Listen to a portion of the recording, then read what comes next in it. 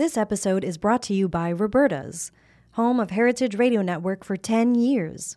Learn more about Roberta's at robertaspizza.com. This week on Meat and Three, we're celebrating the food culture of South Carolina with its chef ambassadors. I'm super excited that it's soft shell crab season. Those little suckers are delicious. People think, oh, a tomato is a tomato. No, there is a good tomato and a bad tomato. So when they come to Hampton or even in South Carolina, you can really find incredible ingredient. We started getting lettuce from Micro Leon Farms in Conway. It's a super sweet family that runs that little farm. Tune in to Meat and Three, available wherever you get your podcasts.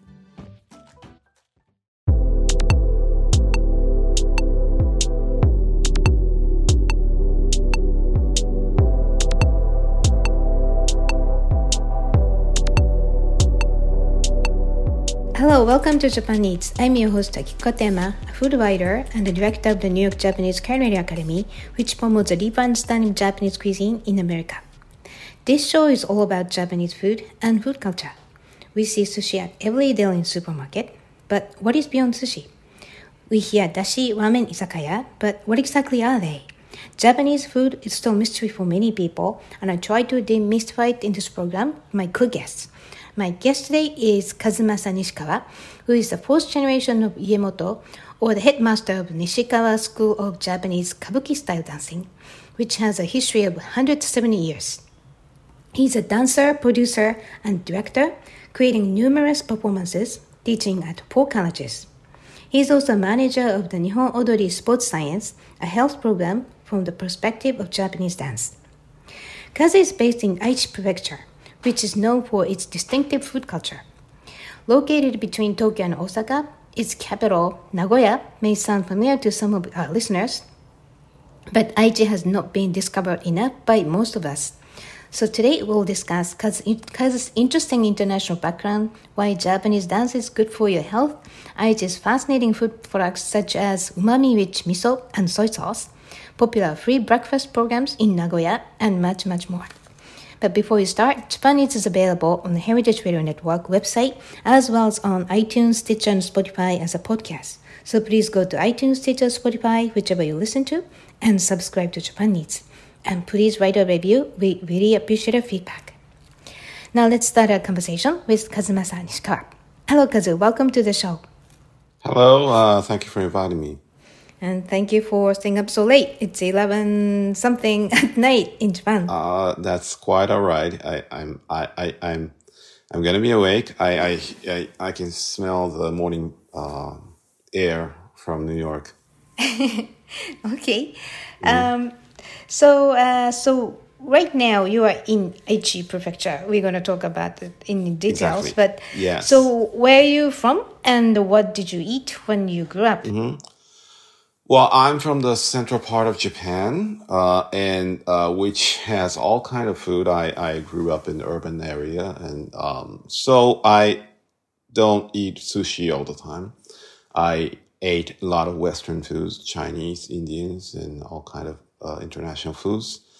But also, this part of Japan is called very famous for thick and rich taste. And very straightforward taste, which I heard that a lot of people from the world thinks that some Japanese food doesn't taste anything, but the food from the central Japan has very straightforward flavor, which is very enjoyable internationally, and I grew up with that kind of taste. Right. Yeah, it's very lucky because I'm from Tokyo. And by the way, you said you didn't eat sushi every day because Japanese people don't eat sushi every day. That's totally a misunderstanding. And I think American people tend to eat way more raw fish, and then they tend to accumulate more mercuries and the stuff. So, that's very important. Okay. And then, so you speak perfect English. How come? Thank you very much. Well, I I'm not perfect at all, but I may sound a little bit like perfect-ish because I went to international school since I was in kindergarten, and I had an American teacher all the time. I grew up with American educational system, and I went to New York for college. So that's where I picked up this kind of accents. Right. So your parents are more into international, like global culture. That's why, because we're going to talk about it. But your family has traditional dancing. Yes. Uniquely, my father was into very international. He liked to travel over the world, and but they don't speak English at all. They just want. They just thought like, it might be cool to have English speaking son, and they put me into international school. Wow, amazing. So, all right, and then now let's tell us about your work. So, what is the Nishikawa School of Dancing, and what is the history of your family? Okay, what we do is called Nihon Buyo. Nihon is Japan, Buyo is dance. And as you said, it's a kabuki style dancing. It's very classical. This type of dancing has a history of about 400 years. And our company has a history of 170 years in this business, which is long, but not too long in Japan, because there are a lot of company which has a history of 1,000 years. So, and this type of dance, we dance in the white makeup in kabuki style, and we give a little like strange voice, like non to ka ko to ka, and it gives this very unique kind of voice. And we do the plays. We have stories. Our dance is not like 5 minutes long, but it could be like 60 minutes long. It's more like ballet, and combining with opera in Japanese style. Right. Yeah. So actually, I watched a fascinating video about your family and family history and actual performance by you on YouTube. And so I'll add the link to the show notes. But it's just, I'm not the biggest fan of kabuki or any kind of traditional dancing, but I was fascinated. And great. Great to hear that. Thank you. Right. So, okay. And then your family organizes annual performance events called Nagoya Odori. So what is Nagoya Odori, and what is the origin of the event?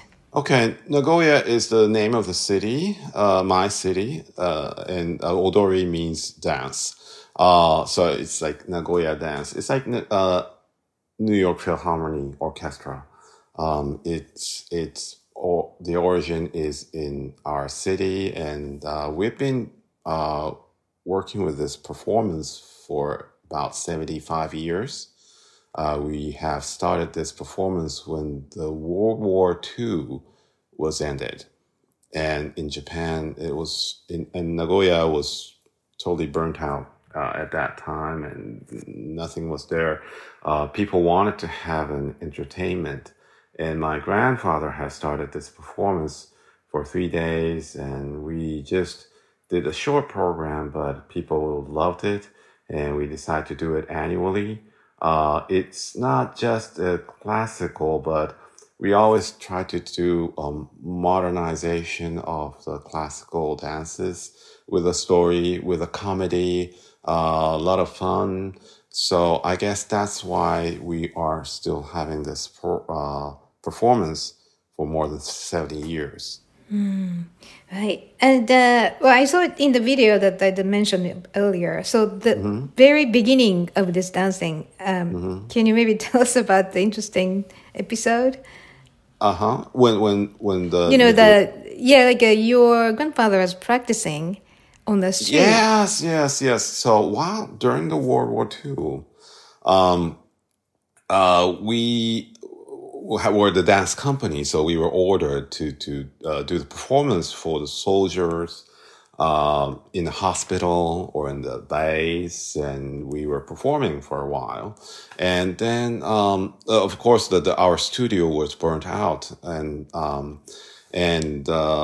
so we didn't have any place to practice.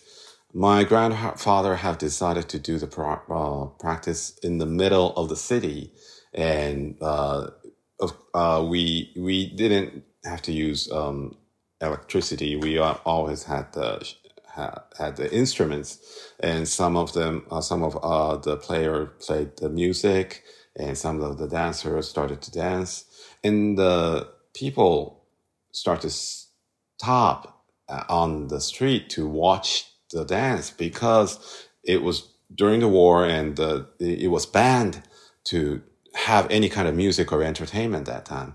So people, the huge crowd was made in the center of Japan because where my grandfather was dancing, and while they were dancing, my grandfather started to think, maybe it was not a good idea to dance because it was war.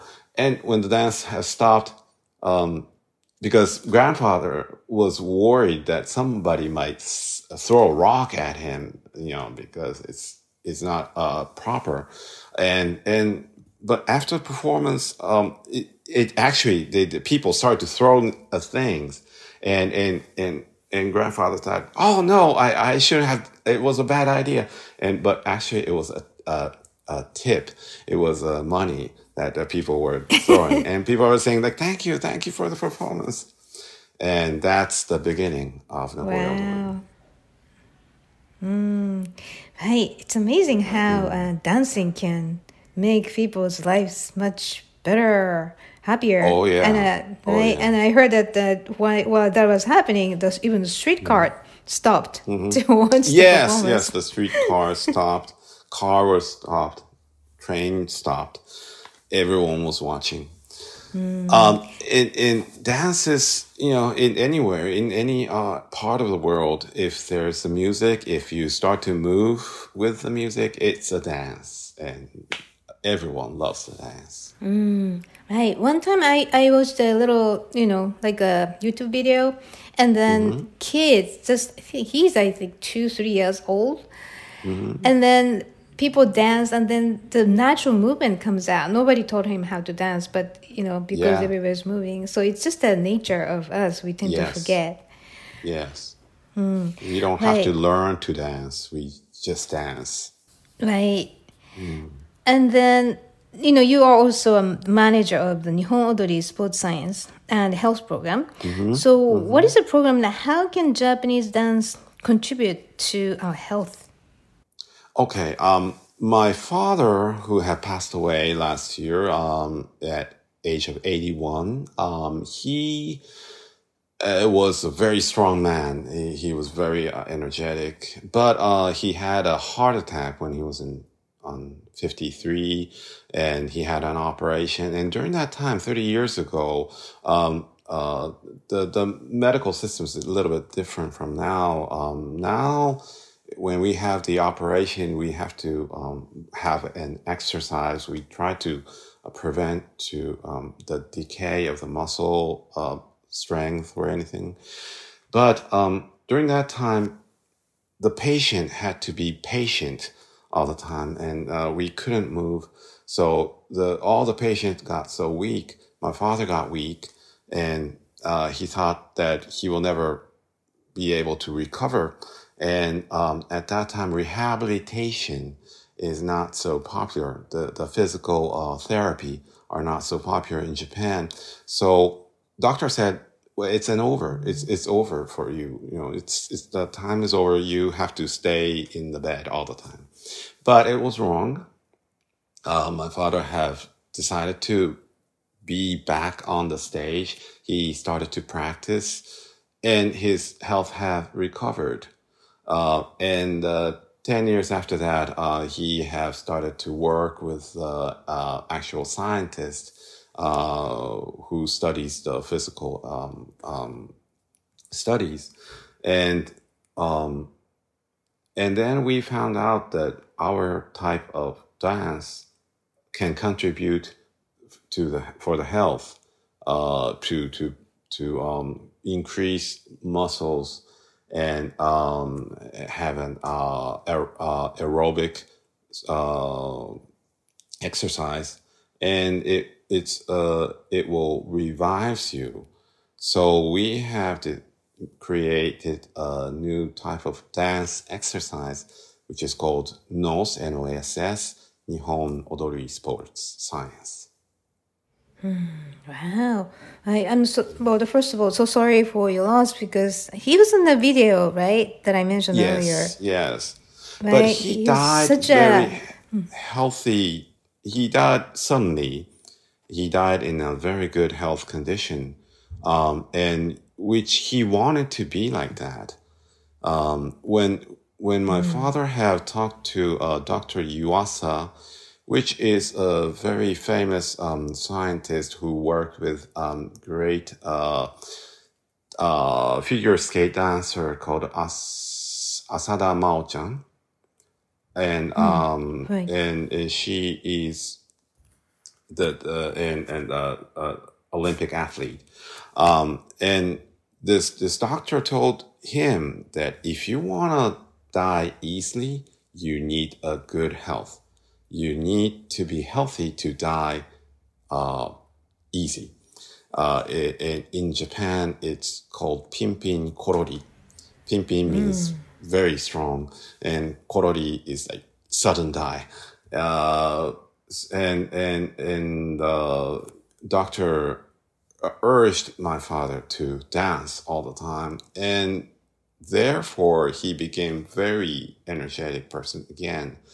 And late 20 years, he was very healthy, and then he died suddenly. So family was shocked, but I'm very sure that he's happy.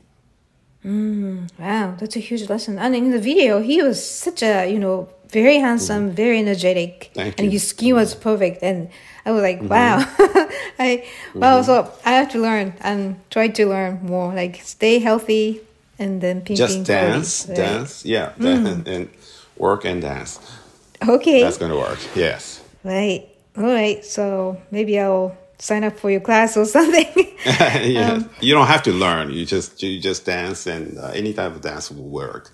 Okay. Yes. All right. So maybe I'll look up on some YouTube videos this afternoon. Yes. Just mimicking is fine. Just mimicking with the dance video. It's fun. Right. That going back to the rehabilitation part of it, because rehabilitation sounds like it's a effort and challenging task, but then it's dancing, it's fun, and you want to do it. So that's even though I'm a dancer, I went to the grad school to learn the rehabilitation, and I went to medical grad school, and therefore I have to say that everyone has to exercise is the key for your health. You have to move all the time. Right. And dance is a good opportunity for you. That's a big lesson. Okay, so we'll take a quick break here, and when we come back, we'll dive into Aichi's super unique food culture. So please stay with us.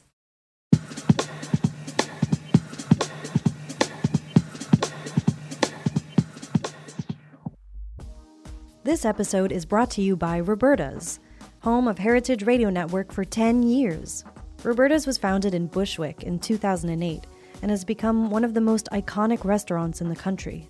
HRN made its home inside of Roberta's in 2009, and together they have become part of the DIY fabric of the neighborhood.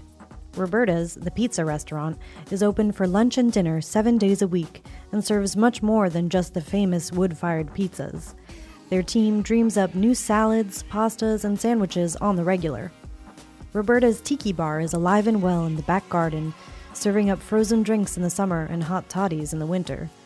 Stop by the bakery and takeout spot next door for fresh breads, sticky buns, and pizzas to go. And of course, there's the 2 Michelin-starred Blanca tucked away in the garden for truly daring diners. But Roberta's also extends beyond Bushwick.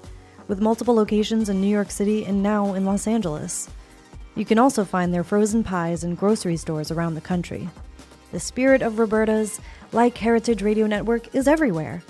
Here's to many more years of pizza-powered radio. Learn more about Roberta's at robertaspizza.com.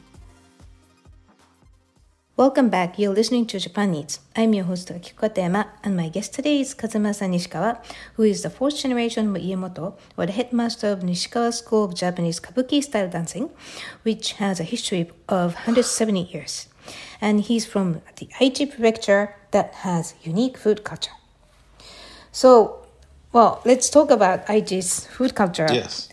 So, first of all, where is Aichi exactly, and what advantage does the prefecture have in terms of geography? Okay, it's right in the center of Japan, between Tokyo and Osaka, and the advantage is that it's very close from Tokyo and Osaka, so two major big cities of Japan, which has a very different cultures. So all kind of information gathers into the center of Aichi, and that's the advantage, I think.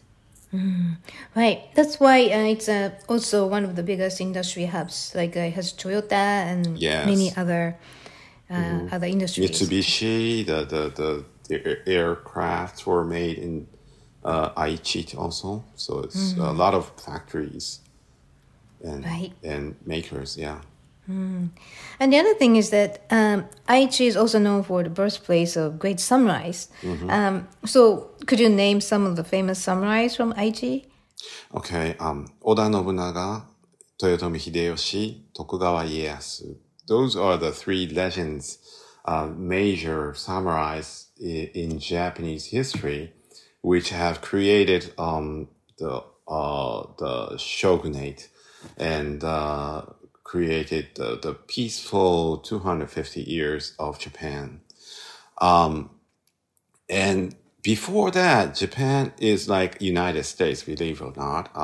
It was like different states, but they are all the different countries.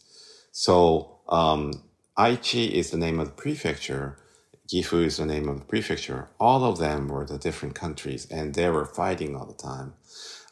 And these three legends have had a concept that we can make one nation, and they have united Japan into one nation. And I think that's the big game change in Japan. Right.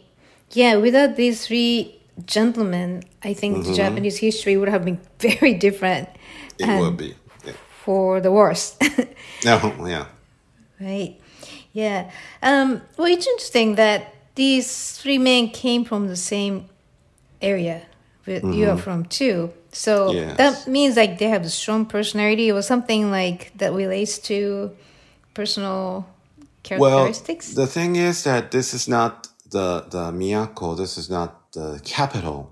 The capital was in Kyoto for a long time. Sometimes it was in Kamakura or Nara, and it's not even in modern days. It's not Tokyo, so it's a country. It's not the real urban place, and it's kind of conservative to live in this area. So the rules and traditions are very strict. People want changes, but they can't change. In that kind of place, like if you grew tomato in a very dry land, this tomato will be very sweet. It's like this in this dry area. Sometimes the very strong character can born in this place, and which has the power to change the whole thing, like Ichiro is from Aichi. Right. So hardworking, upward looking, and I really love that. The way you described as tomato, so very concentrated, strong personalities. Yes. Right. Yeah, and you said earlier the food tend to be thick and rich, so probably it's related to that strong. I think so. Yes. Characteristics. Okay, and then so Aichi has very unique food products, and of course one of them is very famous Hachcho miso. So what is Hachcho miso, and what is special about it? Okay. So correct me if I'm wrong, but miso should be most of the miso are made from either mugi, はい。 wheat, barley, and rice too. right. But I heard 80% of miso we're talking about is the rice miso. rice miso. Yeah. But this hachcho miso are made from beans, and the difference is that you can cook this miso like stew. You can boil it, but in rice miso you will lose the flavor. But if it's bean miso, the flavor will be rich. So I think it kind of characterize our food and our characters. If you cook them, and it will be rich, and I think that's what is so special about it. Right. So hachcho miso, by the way, it looks very dark and thick, Yes. and it's very distinctive. And at the base, I think every miso has to be made first with soybeans as a foundation, and then you add other ingredients. But hachcho Right. miso is only made with soybeans, so it's Yes. very thick and like more protein than rice or barley. So that means more umami in it because amino acid is converted from so protein. So so if you go to Aichi, you can't miss it, and then you can buy hachcho miso, or people Yes. call it mame miso. Mame miso is soybean miso, but hachcho miso is one of the names of hachcho miso as a brand. Yes, hachcho, it means the 8 blocks of the neighborhood. Yeah. I didn't know that. Around the castle. So it was made in the place called Okazaki, where the Tokugawa Ieyasu, one of the 3 legend samurai, was born, and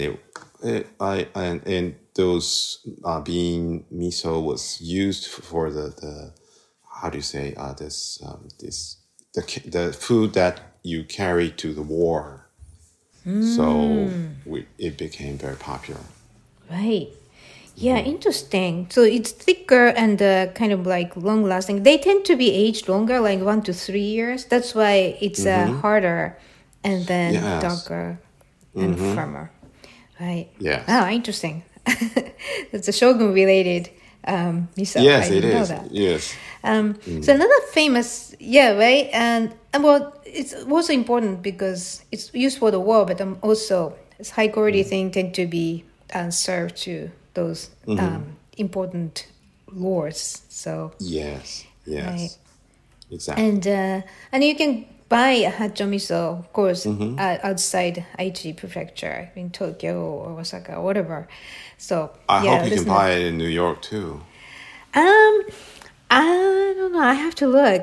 I never found it when I used to live there, but Really? Wow.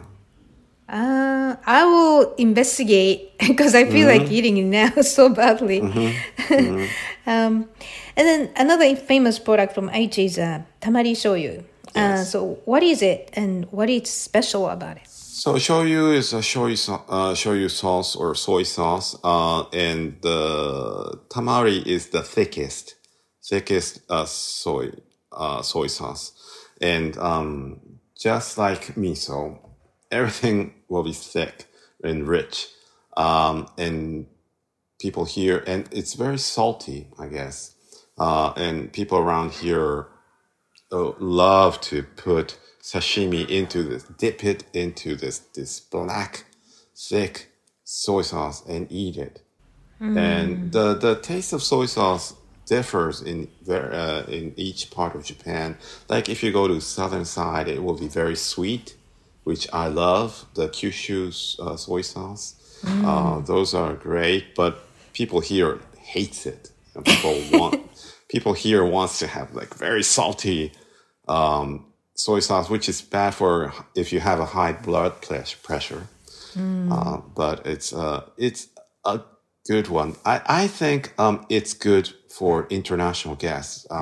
Because as I said in the beginning, a lot of foreigners think that Japanese food doesn't have so much taste. So tamari shoyu is it's like strong enough for international guests. So the full impression from the first taste. Yes. Right. Yeah. By the way, there are several types of soy sauce in Japan, and what we normally see as soy sauce is koikuchi shoyu. Koikuchi, yes. Right, and it's made with the equal amount of soybeans and wheat, and I think it's 80% of the more soy sauce in the market. And the usukuchi is also popular, especially in the western part of Japan, like Kyoto, and it is saltier than koikuchi, but the color is less darker than koikuchi to showcase the color of ingredients like kaiseki cuisine. So, yeah, but the tamari, I heard it's only 2% of the total soy sauce in the market in Japan. Oh. Yeah, so it's precious. It's very precious, yes, I should say that, yes.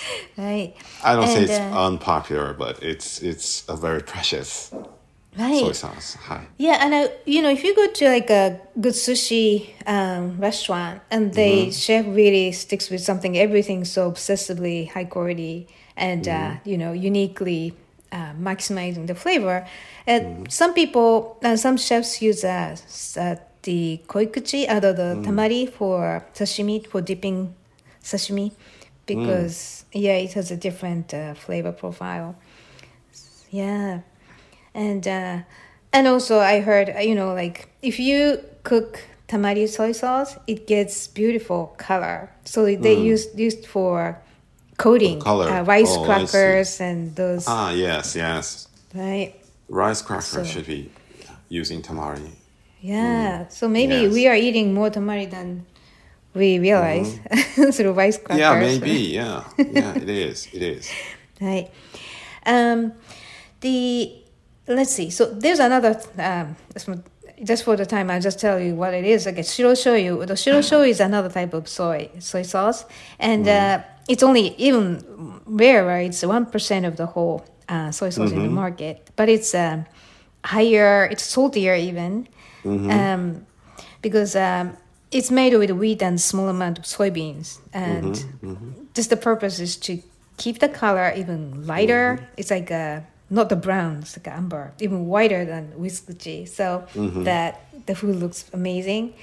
And then but predominantly they made with the wheat. That means that the more starch, so it's sweeter because the starch is converted to sugar. Right. So so it's like sweet and salty and a beautiful color. It's so good you must for be cooking vegetables, right? That's very uniquely from Aichi. Right? Yes. Actually, I didn't realize until you mentioned that, because I thought it was a normal thing for whole Japan, but maybe it's not. The word shiro means white, so like shiro shoyu is like soy de blanc, very white, like white wine. So it looks good. And you'll be amazed if you get used to Japanese food. There are so many flavors in soy sauce, shoyu sauce. So there are a lot of different brand, and people just want to try out the different shoyu sauce, and like perhaps even the ketchup sound. Is different from the different brand. Although if you eat in the United States, all of them would be Heinz. Well, they're more like a Sirkenjinton or like so many craft ketchup. So that's a really good example. Yes. Right, and so the shiro shoyu and the tamari shoyu, they are like kind of the opposite end in terms of ingredients and the color. So tamari is darker and soybean based, and shiro shoyu is wheat based and much whiter. So, and it's interesting, both from one place, Aichi Prefecture. That's very interesting. It's like yin and yang of Aichi. Positive and negative. Yeah, right. We always need that. Yes. And a strong extreme personalities. Yes, extreme, yeah. Right. Our people are very famous for this extreme character. Very quiet or very noisy. Okay. So of course, because of those interesting ingredients, Aichi is famous for dishes made with those ingredients, miso and soy sauce. So maybe you can give us some examples. Okay, like mame miso, a lot of people out of Nagoya, out of Aichi, thinks that Aichi people uses miso in every dish, like on the cutlet, the fried cutlet, we put miso, and even on the yakitori or any kind of food. If you fry, you put on miso. If you grill, you put on miso. If you boil, like daikon or those kind of vegetables, you put a thick miso. And we love beans. And and there's a sweet called ogura or anko, which is also made of beans. And it's a sweet. It's like tamale of Mexican food, but extremely sweet. And it's very popular. And Japanese people of Aichi use it. Eat the most ogura, the bean paste. We even put it on the toast. So I guess we just love thick and rich food. So it's hard to say one example, but like miso katsu is very famous, very tasty dish, and I hope if you have a chance, you should really try it. Yeah, I heard the sauce. It's a cutlet, but the sauce is the hachon miso, that the very umami rich. Mame bean miso and bonito flake-based dashi and sugar. So, like, who doesn't like it? Fat and sweet and savory. Yeah, it's a dangerously delicious food. It is. Also miso nikomi udon. I heard that's a very famous. It is famous, but not all of people would love that. I love it, but it's like mega thick miso, and it's sweet. It's not only sweet, you even feel like it's bitter. It's like a black chocolate. And and then the noodle is more than al dente. It's very strong. It's very thick and strong, and it's kind of powdery. So people say, like, you have to cook this noodle, please. But it's done, and you eat that. And when you start to like it, you will start to crave on this. It's like, give me miso nikomi. And people eat rice with that. So too much of like carbo loading food, like thick noodle with rice and bean, miso. So it's very bad, but it's very fascinating. Right. Well, bad food tend to taste much, much better than others. So yes. Right. Okay. So, and in Nagoya City, the capital of Aichi, there is a very intriguing custom to serve free breakfast and that Yes. comes with a cup of coffee. And it's called the morning. So what is Yes. morning, and where the morning service is available, and what kind of breakfast is served? Okay, if you go to a coffee shop, then there's a lot of coffee shop in Nagoya. And I say like so many. And well, recently we're all of us are used to like very expensive cafe latte and those kind of like good rich coffee. Before that, 30 years ago, coffee shop means like very like thin, bad taste coffee that it was like $1. But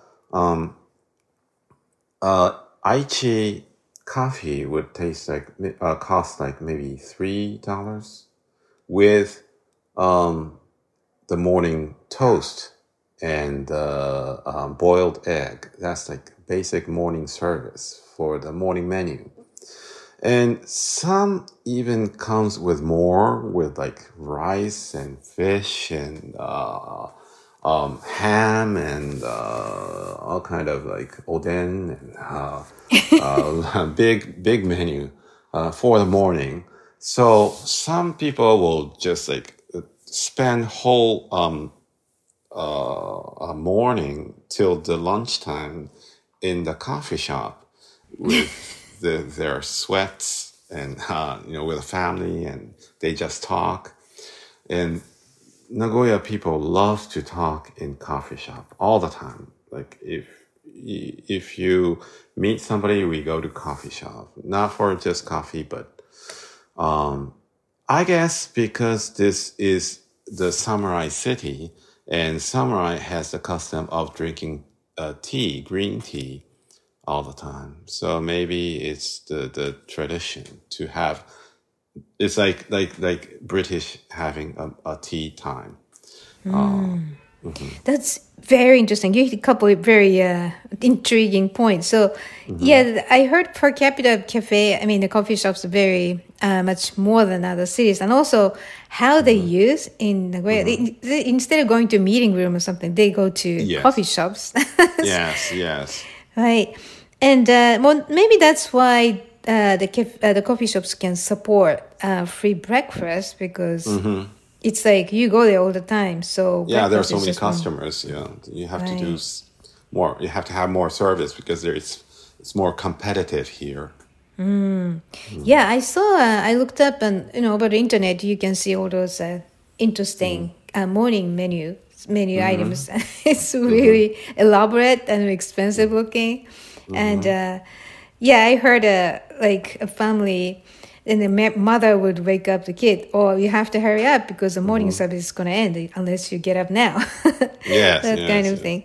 So, and the samurai, tea ceremony, sado, was very popular among samurais because it's an occasion for secret conversations. And also, I believe because it's a strong caffeine, they drink it all day to stay alert. Yes, in the beginning it was a medicine. So when tea came from China, it was like very expensive medicine for us. Right. Okay. And so we discussed earlier that IT produced strong samurais, but you're, according to what we discussed, the personality of Nagoya people. So everybody has that kind of like my favorite coffee shop, and this is my place. Is that kind of like a mindset people have? I guess so. Yeah, people would have like coffee shop. It's like some people like know some good bars to be cool, and if you know some like 3 or 4 cool coffee shop, you'll be a cool Nagoya guy. Wow. Do you have your favorite? Yeah. I have to. There's a big chain called Komeda. It's more popular than Starbucks, and it's the wonderful place to spend. And it's a national brand now, so you can find it all over Japan. So Akiko-san, when you come back to Japan, please go to one of Komeda, and you will understand. Okay. Yeah, Yeah. it's going to be on my list for sure. Okay. And also that brings me this question. If you had 3 days in Aichi, where would you Yes. go to experience the best taste of the region? So the one place you have to go is the castle, Nagoya Castle, which all these three legends have spent their times, and then it's one of the biggest castle of Japan, and it's very beautiful, and the deer is walking, and it's in place called Ohori, whereas Japanese castle is surrounded by the water, but now the water is gone, and I don't know why, but there are a couple of deer is living there, and it's very cute. And there's another place called Atsuta Shrine. It's not just a shrine, but it has one of the three treasure of Japanese emperor, and it's called Kusanagi no Tsurugi. It's the mysterious sword, and this sword is the icon of the god of Atsuta. So, which means that it's very important for whole Japanese. So it's very calm place to stay, and it's wonderful place. And one more place is called Osu. Osu is like it's like Soho plus Canal Street plus like Little Italy, and then it's like all mashed up. And it's if you go to Chinatown, you see a lot of strange shops and it's very noisy.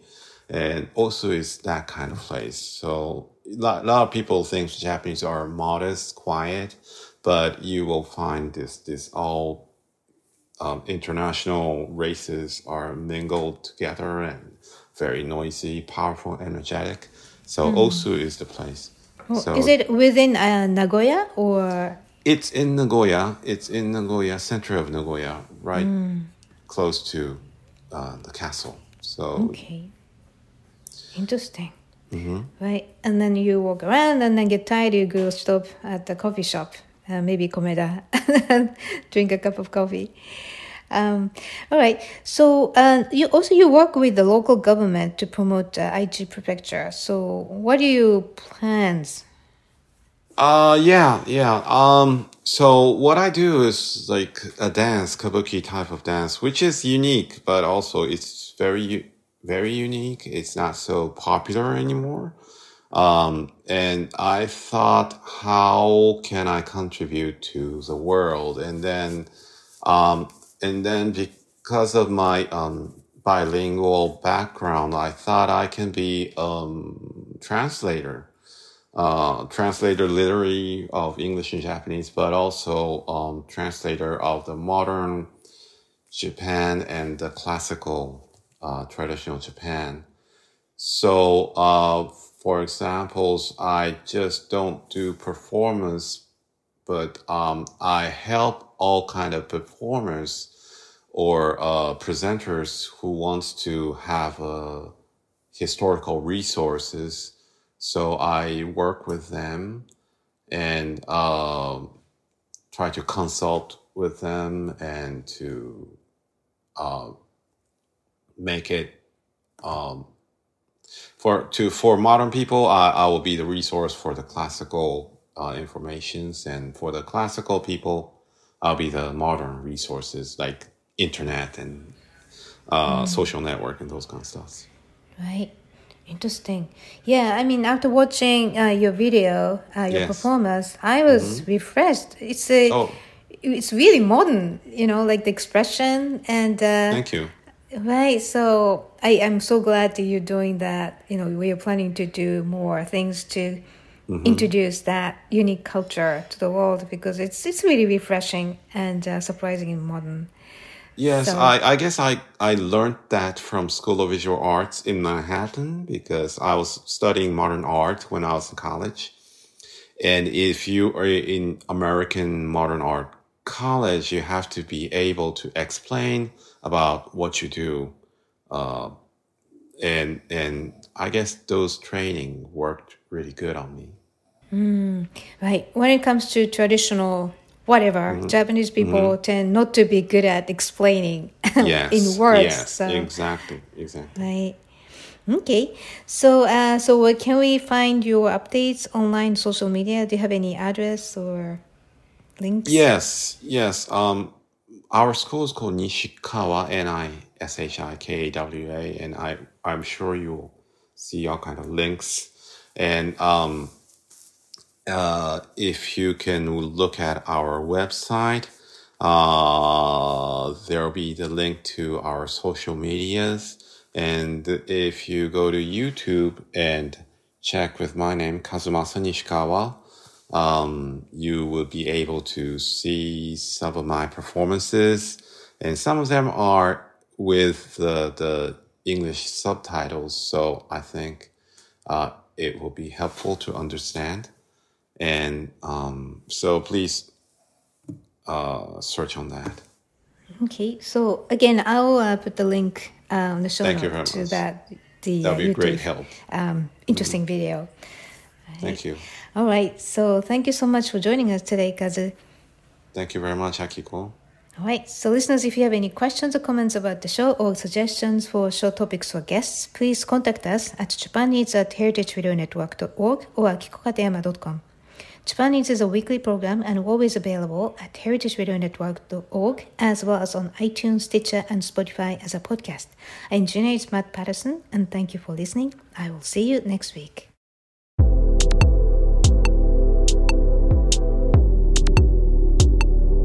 Japan Needs is powered by Simplecast. Thank you for listening to Heritage Radio Network, food radio supported by you. For freshest content, subscribe to our newsletter.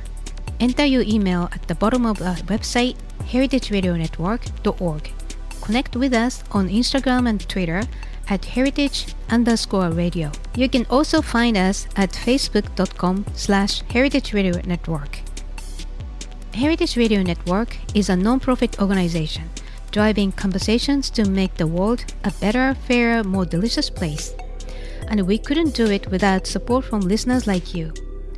Want to be a part of the food world's most innovative community? Subscribe to the shows you like, tell your friends, and please join the HRN family by becoming a member. Just click on the beating heart at the top right of our homepage. Thank you for listening.